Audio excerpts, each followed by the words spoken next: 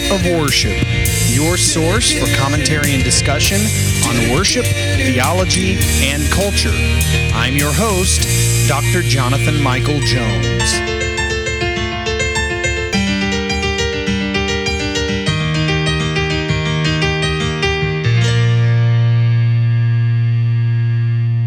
Well, hello and welcome to the Act of Worship podcast. This is Dr. Jonathan Michael Jones. Great to be with you today.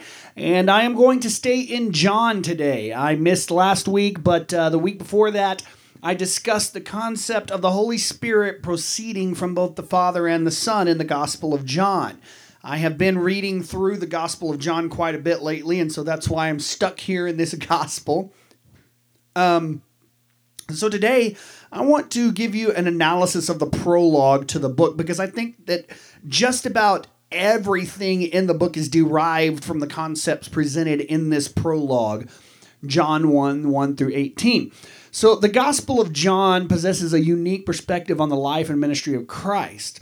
Although the book presents a disparate chronological order to the events in Jesus' life, the primary difference lies more in substantive material. So while the Gospel of John was composed in an abundantly simplistic manner, the spiritual depth held within the book, the depths held within the book, I should say, are inarguable. And the author of John, which is probably John himself, clearly describes the purpose in composing the book. In John 20:31, he says that you may believe that Jesus is the Christ, the Son of God, and that by believing, you may have life in his name. John 1 through 18 offers a fundamental support to the material in John's gospel. Approached as a prologue, the first 18 verses promote Jesus as the Word, or the Logos in Greek, and as human. And furthermore, because of the underlying purpose of John's gospel that I just referred to, John seems to call the reader to respond to the light of men, both throughout the book and in the prologue. And the primary thematic material in John's gospel is highlighted in the prologue. Through the hidden depth underneath the simple compositional style, the prologue grants readers the opportunity to understand the life of Christ in a more deeper and more profound manner. So there's three aspects here I want to get into, and I would encourage you, you probably read it many times, but to read John 1 through 18. So the first imperative that is highlighted in these verses is in verse 1 through 5. That is the Word as God. The prologue to John's Gospel resonates strikingly similar to the beginning of the Bible. Both the Genesis and the John accounts render the text in the beginning. John 1:1 and Genesis 1:1. And many suggestions have been made that the prologue was originally a poem from some other religious tradition, perhaps Gnostic even. But there's no shortage of theories on this, and that John took over and adapted for his own ends. That could be the case. Whatever the means employed by the author, John's gospel, more than the other gospel narratives, offers special attention to the deity of Christ. The Word, or the Logos, of which John speaks, is God the Son, Jesus Christ. And throughout the narrative, Jesus is submitted as human, but also equal to the Father. Jesus himself says in John 10:30, I and the Father are one. The first 5 verses of John 1 tie the creation account of Genesis to Jesus, who not only dwelt among humankind, but as one with the Father, was present and involved in the creation of the world. And John's gospel submits in no uncertain terms that the Word, Jesus Christ, is in fact God himself. In the Hebrew scripture, God brings the world into being with a spoken word. In the New Testament, the Word creates all things and takes on flesh to dwell among us. And so we often think of the Word as the Bible. The Word, when it's spoken of in John, is Jesus. Well, the Bible is derived from Jesus. Jesus is not derived from the Bible. In other words, the entirety of Scripture centers around Jesus Christ. The first 5 verses of the text here clearly reveal Jesus as one who was both with God and who was God from the beginning. Interpretive difficulties exist in the way of punctuation. I'll give you an example. Some might take support from the early translations and the church fathers, and others might approach the text linguistically, as a poem, if you will. If you take it from the early church fathers and the early translations, you place the end of verse 3 with the beginning of verse 4, where it says, all things were made through him. All things were made that were made. Okay, that were made. That part. A lot of people would attach that to the beginning of verse 4, and so verse 4 would read something like, "In him life was made." The second group that I'm talking about, approaching it linguistically, places it at the end of verse 3, and that's what most translations have. I'm not saying one is right or wrong, but there are various approaches. And it might be suggested that the rendering which places the phrase at the beginning of verse 4 presents a more complete view of Jesus' co-equality and oneness with the Father. To read the text in a manner that suggests nothing was made apart from him and that life was made in him could foster a more complete view of Jesus' deity and sovereignty. Because in this view, everything comes from Jesus Christ, whether life or death, made or unmade. He is the decisive factor in all that exists. And so the author begins this text in John 1, focusing on Christ's deity and position as God by emphasizing his involvement in and superiority over all creation. He then transitions to the hope of the gospel, new life. With certainty, John's gospel references Jesus Christ as the light of men, John 1:4, for example. In other words, the God who created all that exists cares enough about the people whom he created for himself to subsist as their light in an otherwise dark world.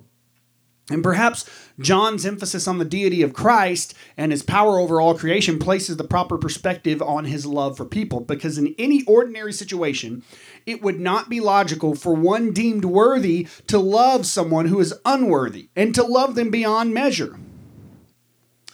And so perhaps this gives a new perspective, or the right perspective. Moreover, John's gospel illustrates the great need of Jesus Christ among humankind. The Son is, in fact, the only existing light in a dark world. He shines as the light, and darkness has not overcome him. John 1:5. And it seems that the author again links his prologue to the creation account in Genesis, because God created the light himself in Genesis 1:3. Verse 5 is a masterpiece of planned ambiguity. If a Hellenistic Jew, or for that matter, even a pagan Greek, read through the opening verses to this point and had no personal experience of Christianity, he or she might well take verse 5 to refer exclusively to creation without moral overtones. Light and darkness are not simply opposites. Darkness is nothing other than the absence of light.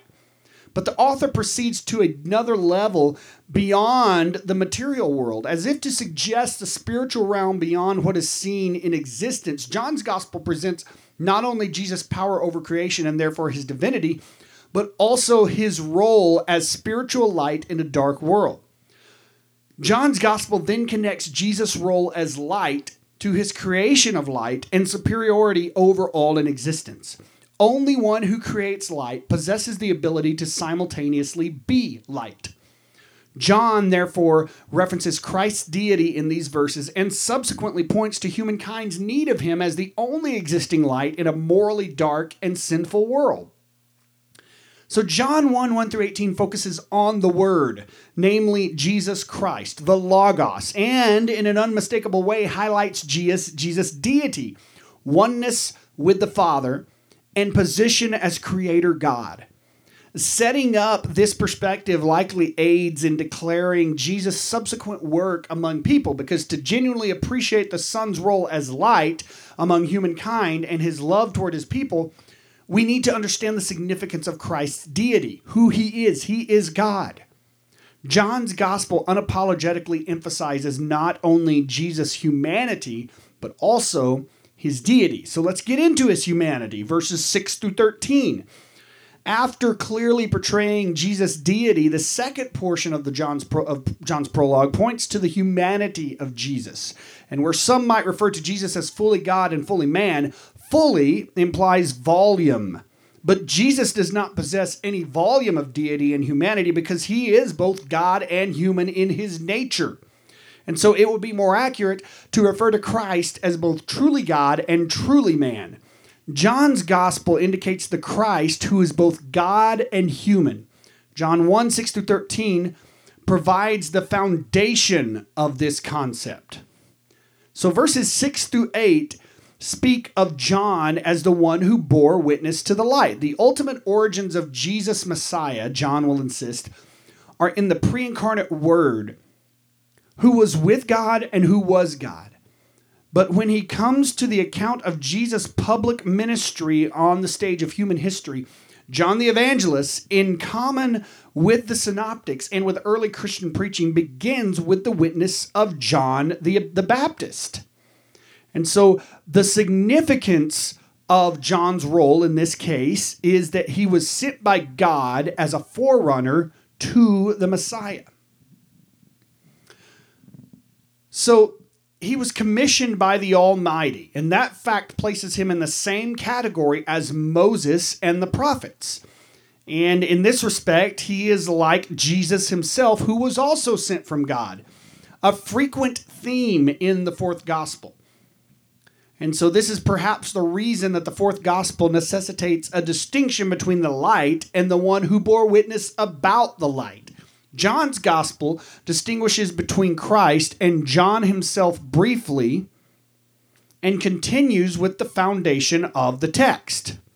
So, John, in the Gospel of John, he is differentiating here. Yes, Jesus was sent by God as were the prophets, but he is vastly different because he is God. But he's also human. So the second part of John's prologue centers around the humanity of Jesus. The author writes, "The true light, which gives light to everyone, was coming into the world." John 1:9. The astonishing idea here is that the one true God of whom the author writes has come into the world as human. Without bipolarity, John's gospel conveys the fact that Jesus provides and in fact is the only source of light in an otherwise dark world.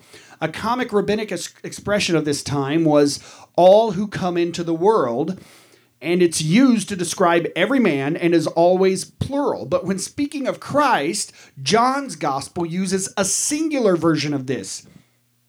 And so an accurate rendering is the NIV's "the true light that gives light to every man was coming into the world."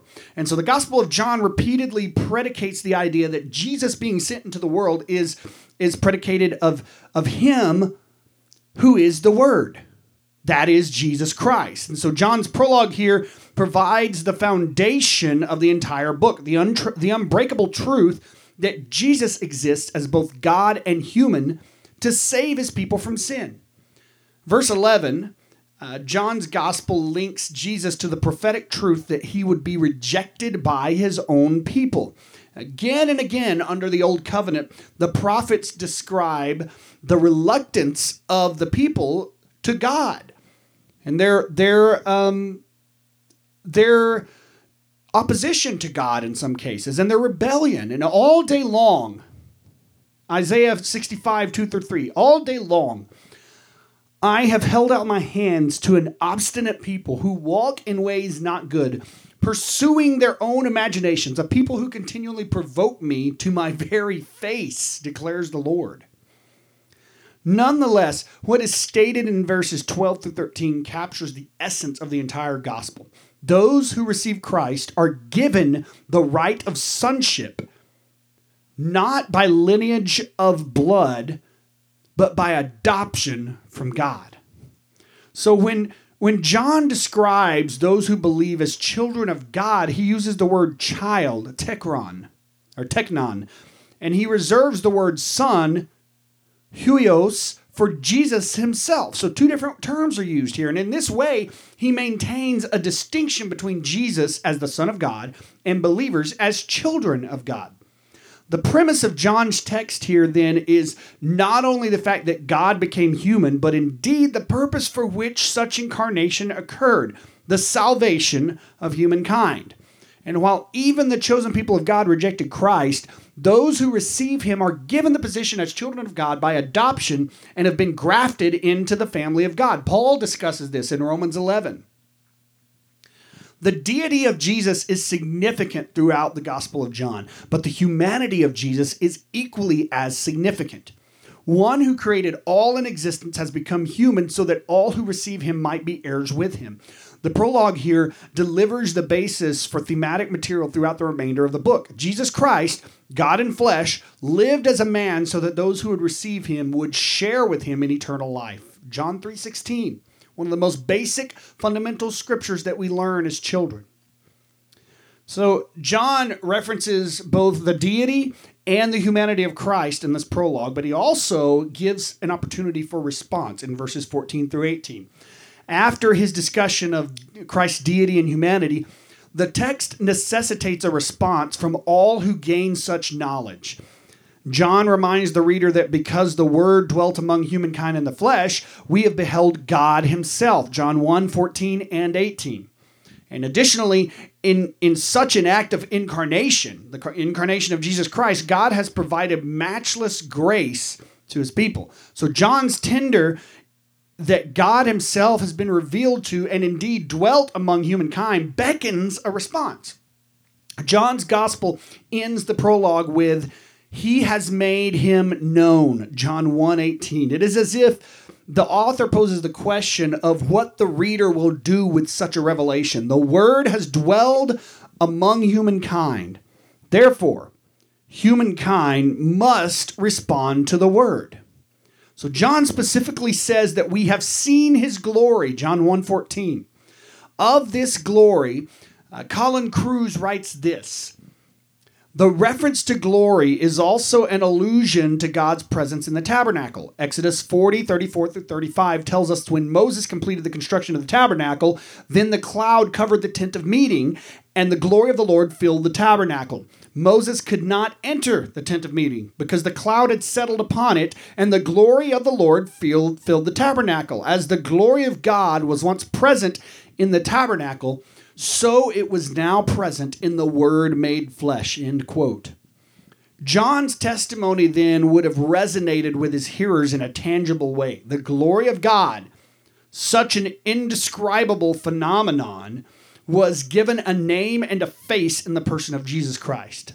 As the law was given to Moses, the grace and truth of God came through Jesus Christ. John 1:17. John's testimony bore witness to the Messiah, Jesus Christ.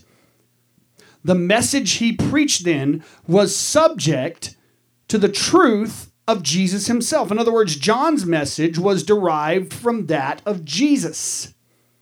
John's focus on the glory of God here summarizes what he has previously shared. Number one, Jesus, the Word, is God himself. Number two, Jesus is also human. And three, Jesus is God in human form so that all who receive him might be saved. In essence, the Word is Jesus, Jesus is the Word, and the Word became human to save his people.